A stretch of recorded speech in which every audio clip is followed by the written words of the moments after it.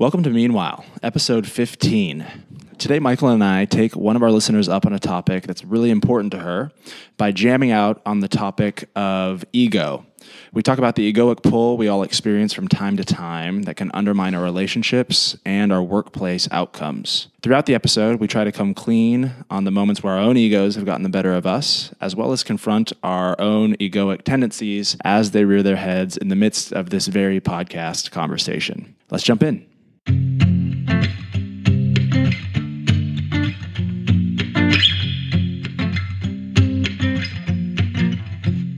Hello, world. This is Greetings. Michael Melcher in New York. And Michael Terrell out in San Francisco. And it's Meanwhile. And today we have a tricky and fascinating topic that we are going to try to slay for the benefit of our listeners called egos versus outcomes. And this comes from a suggestion by a friend of Michael Terrell, friend of the pod, who writes, I have an idea for a future episode, egos versus outcomes. And she gives a couple of examples. For example, people correcting each other in conversations and meetings when someone misuses a tangential statistic or fact, or more generally, the need for ownership of ideas or visible responsibilities instead of sharing praise and responsibilities in a way that builds team things. And our correspondent thinks of these as adult temper tantrums, the difference between falling prey to the ego's need to feel heard and seen and powerful versus having a more mature attitude and cultivating meaningful outcomes-oriented connections. So lots of words there, but we're going to take it on and talk about what this issue is, where it shows up, what the underlying ingredients are, and what we can do about it, all in less than 30 minutes. And Miguel, on the West Coast, I believe you have an illustration of this very topic that occurred in your own life. Yeah, guilty. I was recently at a wedding, and I was standing there with my good friends, and two of whom are engaged to each other. And I walked up. We each had a cocktail in our hands. The wedding had just ended, and the husband says to the wife, he says something like, "Babe, you're always trying to make me do something different than what I want to do." And I feel like that's your game. That's what you're always trying to do. And he happens to be a graduate of the business school at Stanford. And he knows that I work there and facilitate the course we've referenced before called Interpersonal Dynamics, aka Touchy-Feely, where we actually teach a feedback model that's based on feelings. And so I walk up and I overhear him saying, "I feel like blah, blah, blah, blah, blah," to his fiance. And I look over at him and I say, "Sagar, now you know you're crossing the net with the way you said that," which is me basically chastising him in the frame of the course, saying, "You're doing it wrong. This is not what we teach." It's like a Scientology command. It was. It's like I was, he was Tom Cruise and I was doing some sort of, what is it, Dianetics? Yeah. Basically, yeah. I was So doing my how did best. he react to your helpful suggestion? Well, he was so just flattered by my egoic lash out. He sort of looked at me and, it was still kind of playful, and he indulged me. He said, "All right, so I felt judged, babe, when you said that," and sort of looks over at me. And then, to my horror, when I look back on it now, I turned to him and said, "Well, Sagar, that's also kind of problematic because, when you say I feel judged, judge isn't really a feeling word. It sort of connotes intention by the other person."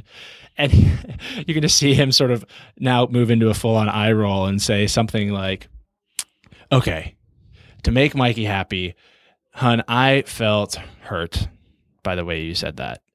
And I was sort of becoming mortified as I was watching myself interact in this. Because why am I coming down on my buddy here in this very beautiful, chill, social situation? I think it started off playfully, but now he's sort of just bending to my will in a way that felt really, really awkward. And I look back on it and I'm like, why did I do that? So how does this relate to our topic of ego versus outcomes?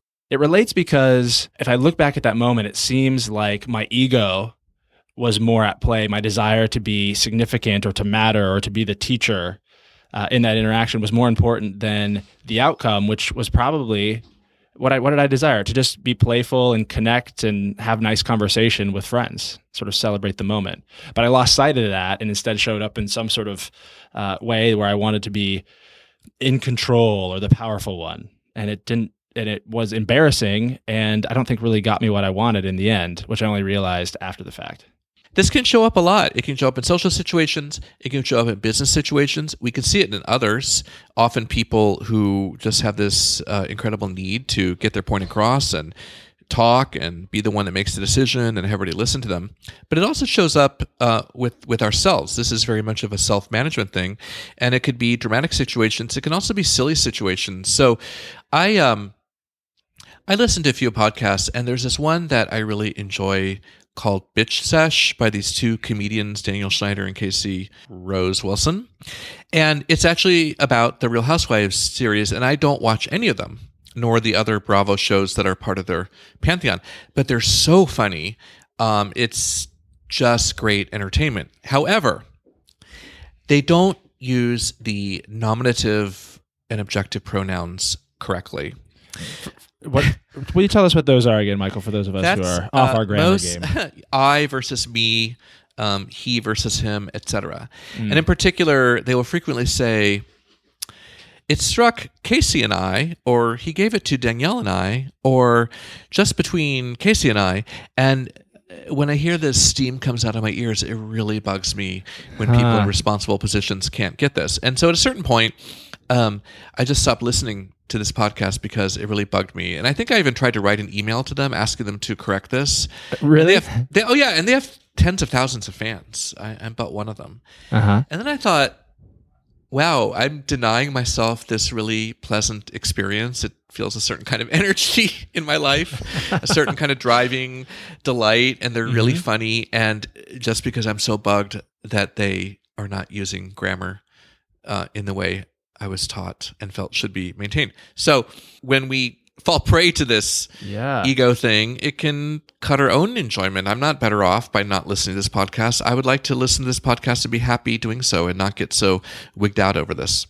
Yeah. Well, and it reminds me a bit of my story from the wedding too, which is oftentimes when this happens, like I come from an ego place, I'm not fully aware of what I really want out of the situation. Like, did I really want to create this sort of awkward, stilted exchange with my friends, or did I want to have just a more lighthearted, connected time? Or for you, did you really want to deprive yourself of this, enjoyment as you drive, to and fro, or not? And so oftentimes when we lash out with this ego resistance, we cut ourselves off for something that we didn't want to. We don't get what we want. So let's talk about where we think it comes from. So I have a couple of ideas here. Yeah. Why don't you start us off? Well, the first is that we confuse ego with outcomes. And what does that mean? Well, you're in a meeting or you're having a discussion or an argument with somebody and you're saying a lot of words and you have a point of view and the other person has a different point of view.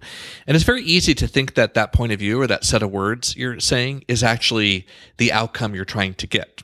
Whereas the outcome might be different. So you have an example? So a few years ago, I had this idea in my firm that we should hire an operations manager. And I had this guy in mind on the East Coast. And we had never really hired that kind of role before. And so we were having a partner meeting at a kind of nice offsite off the peninsula in San Francisco. I kind of brought up my point, and then my partners were raising objections. And at a certain point, I just had this freak out. Like, I actually had to leave the room, and my chest was heaving, and I felt dizzy. And I don't know what the fig was going on, but I was very attached to this sort of thing, and I felt like I got to get my way, and I can't stand it that I'm not getting there. And really what I wanted was a good way of managing our company. I wanted good processes. I wanted to be heard. I wanted a good relationship with this person I'd found on the East Coast, as opposed to people actually agreeing with me in the moment. So in that moment, I was confusing my ego, which was attachment to this one particular issue in this one conversation, with the better outcome. A second thing is not even thinking about the outcome. So we get in this all the time. People will have arguments about what to do or where to go or how to run things without really thinking about what they're trying to get out of a particular situation. Totally. I think that ties very tightly to both of our examples we've already shared. A third thing is confusing instant agreement with recognition and appreciation. In other words, if people are not grasping my point right now, they're not appreciating me, and they don't care about me, and they don't get me, and they don't recognize me.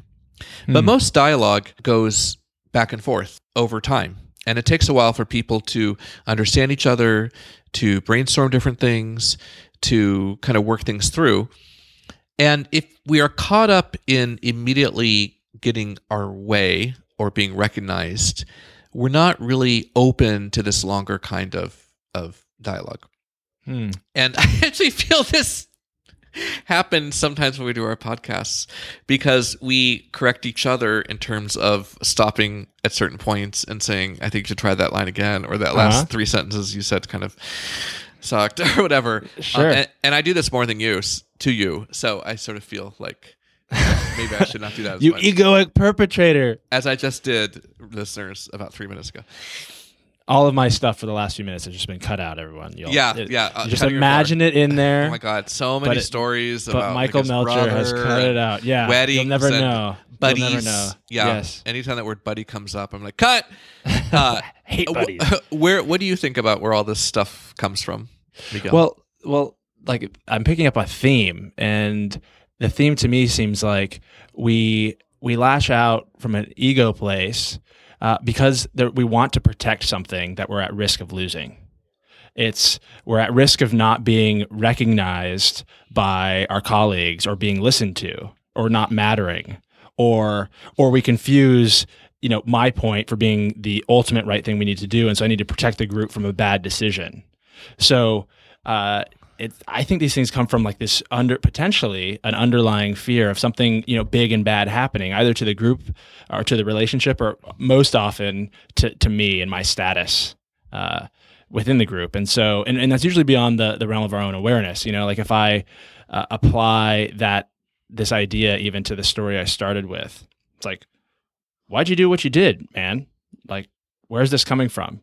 And it was probably like, once I've acknowledged that my field of expertise is in play, like it started with this playful, like, Sagar, I know you took touchy-feely, I facilitate touchy-feely. And, the first little exchange of it was playful, but now all of a sudden the stakes subconsciously were like, and this is Michael, this is my expertise. I'm an entrepreneur. I started my company. I'm a coach. This is what I do.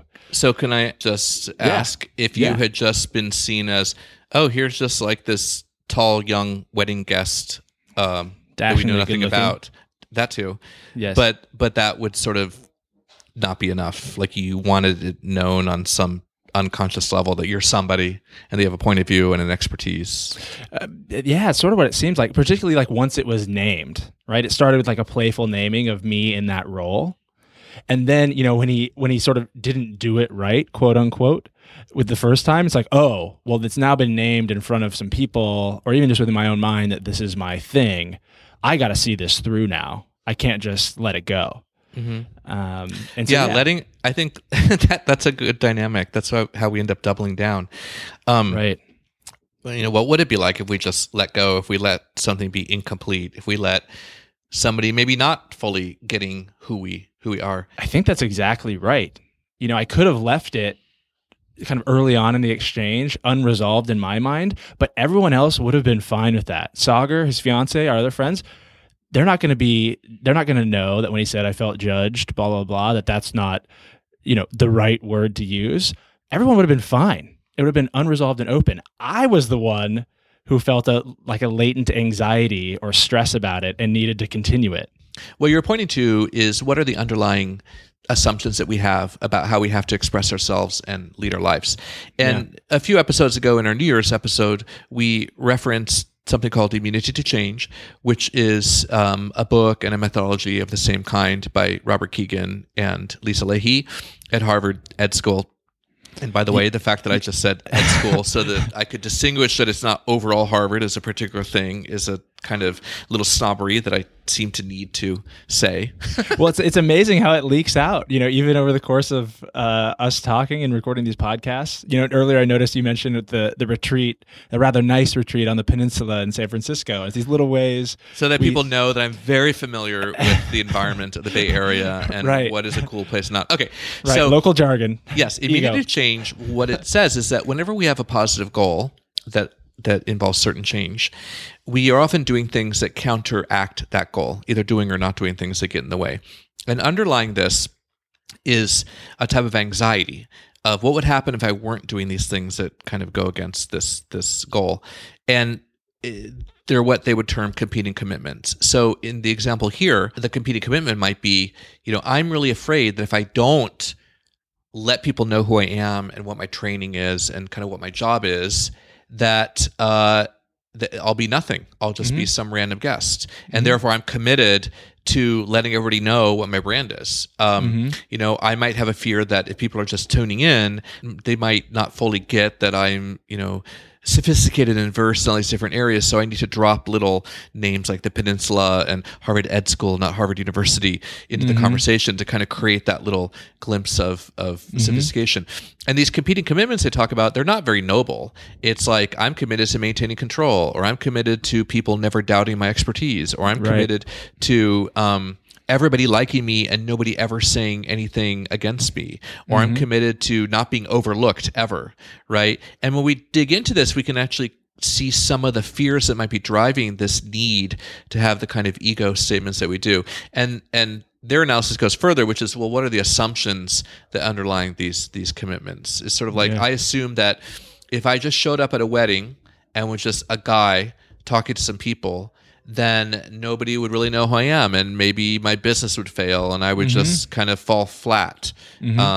Or, I might assume that unless we sketch out all the angles to this topic before we talk, and unless I'm really on you, Michael Terrell, and like cut back the verbiage or what have you, that we're going to have some kind of a sloppy product and people will then think I'm, a dimwit and have no future in the media or whatever, right? Yeah. It can get a little ugly, but by getting into this, we can free ourselves from this need to just win all the time, and from the ego's need to just be noticed and recognized and get credit and put ourselves first rather than being a bit more open to everything else that might happen.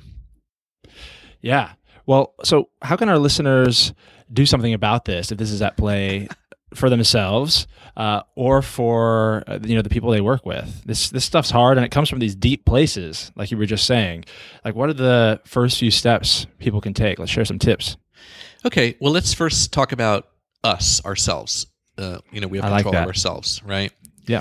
Step number one is trying to notice if you're actually doing this. A couple questions. Is your internal temperature rising? Are you feeling panicky? So at the partner meeting I had a few years ago, I could feel like I was almost hyperventilating. I was getting dizzy, like something was going on. Second question is, are you trying to control something? What would happen if you didn't control it? So in your wedding example, what if you weren't trying to control what message they were getting? What would happen then? Yeah. And the third thing is, what is my narrative? What is the storyline that I'm constructing? And it often is, I need to speak now, or what will happen? Or if I just go along and don't correct this person's grammar or their pronunciation of Guatemala, let's say, what's going to happen there? So that's part of just even identifying if we're in it. And a fourth thing I'd add in there is notice if you're repeating yourself or your point a lot. If you're hearing the same or similar words come out of your mouth, it's ironic I'm saying this because I sometimes do this. That might be a sign that you're having some ego need that's not being met. That's great. Yeah. So then if you are in these situations, 2 simple questions. Number 1, what is the outcome you want? And it's probably a little bit different from what you're actually saying. Yeah. The second is, what is the outcome other people want that you're with? And start with that. And then you can move into active listening, which conveniently was the topic 2 podcasts ago. Sort of how you can look how we set that up. How you can stay in dialogue, because the active listening will make sure you understand the other person. It'll make them feel heard, and it also buys you time during which you don't have to live in that ego place. You can sort of really evaluate what you're trying to accomplish. So, yeah, seemingly simple. Check it out and see how that works. I love the plug for listening just because I think our podcast is awesome. And when there's we rock. And when there's somebody else in an egoic hijack moment, they're not feeling heard, they're not feeling listened to, they're not feeling acknowledged. And so if you go to that skill set, it's a great way to diffuse where they are and to get back on the sort of outcome train as opposed to nurturing their ego. So that then swings us around to the other side, which is, what do you do when other people are dealing with this? And, it strikes me that we tend to notice this most in other people, and yet most of our discussion here is about how you manage yourself. And I think that's kind of natural, because to some degree our podcast is how you can be a better person, even if there's no guarantee that other people will try to become better people. But our bet is that if you do become a better person through these different techniques, you will actually be happier and you'll be more effective, irrespective whether other people kind of get on the train as well. However, for those times that you are with somebody, I think number one, you can use active listening. You can just repeat back what they're saying, because the ego wants to be paid attention to. So to the extent you're paying attention to it, it will resolve some of that. And the second thing is you can ask a good open-ended, powerful question. What outcome do you want? And you can add a few different things. What outcome do you want on this issue? What outcome do you want in this discussion? What outcome do you want for our working relationship? What outcome you want for the bigger picture? Because often behind any issue, there might be a bigger issue that hasn't yet been identified. And then just sit and listen and see what they come up with. I love it. Wow. I feel like we've been through a lot today.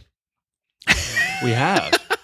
So I think we're going to leave it here. And listeners, unbeknownst to you, but now announced, we just had a little offline chat about the fact that our tips this week seem really long and a little bit convoluted, and we're thinking we should make it a bit more precise. And then we're like, no, we're gonna step aside from the ego place and just let it be what it is, and see what it feels like having a somewhat unwieldy episode. So let us know, guys and gals and people of any gender presentation. Gender persuasion. Presentation. Yes, we expect presentation. I just did it again. All right. Did you just correct me? I did. That's enough. Gender presentation, Michael. So that's the that's irony. Enough. They never cease. abounds. All right, everyone. Keep listening, and we'll be back in another week or two. Much love. Bye, Michael.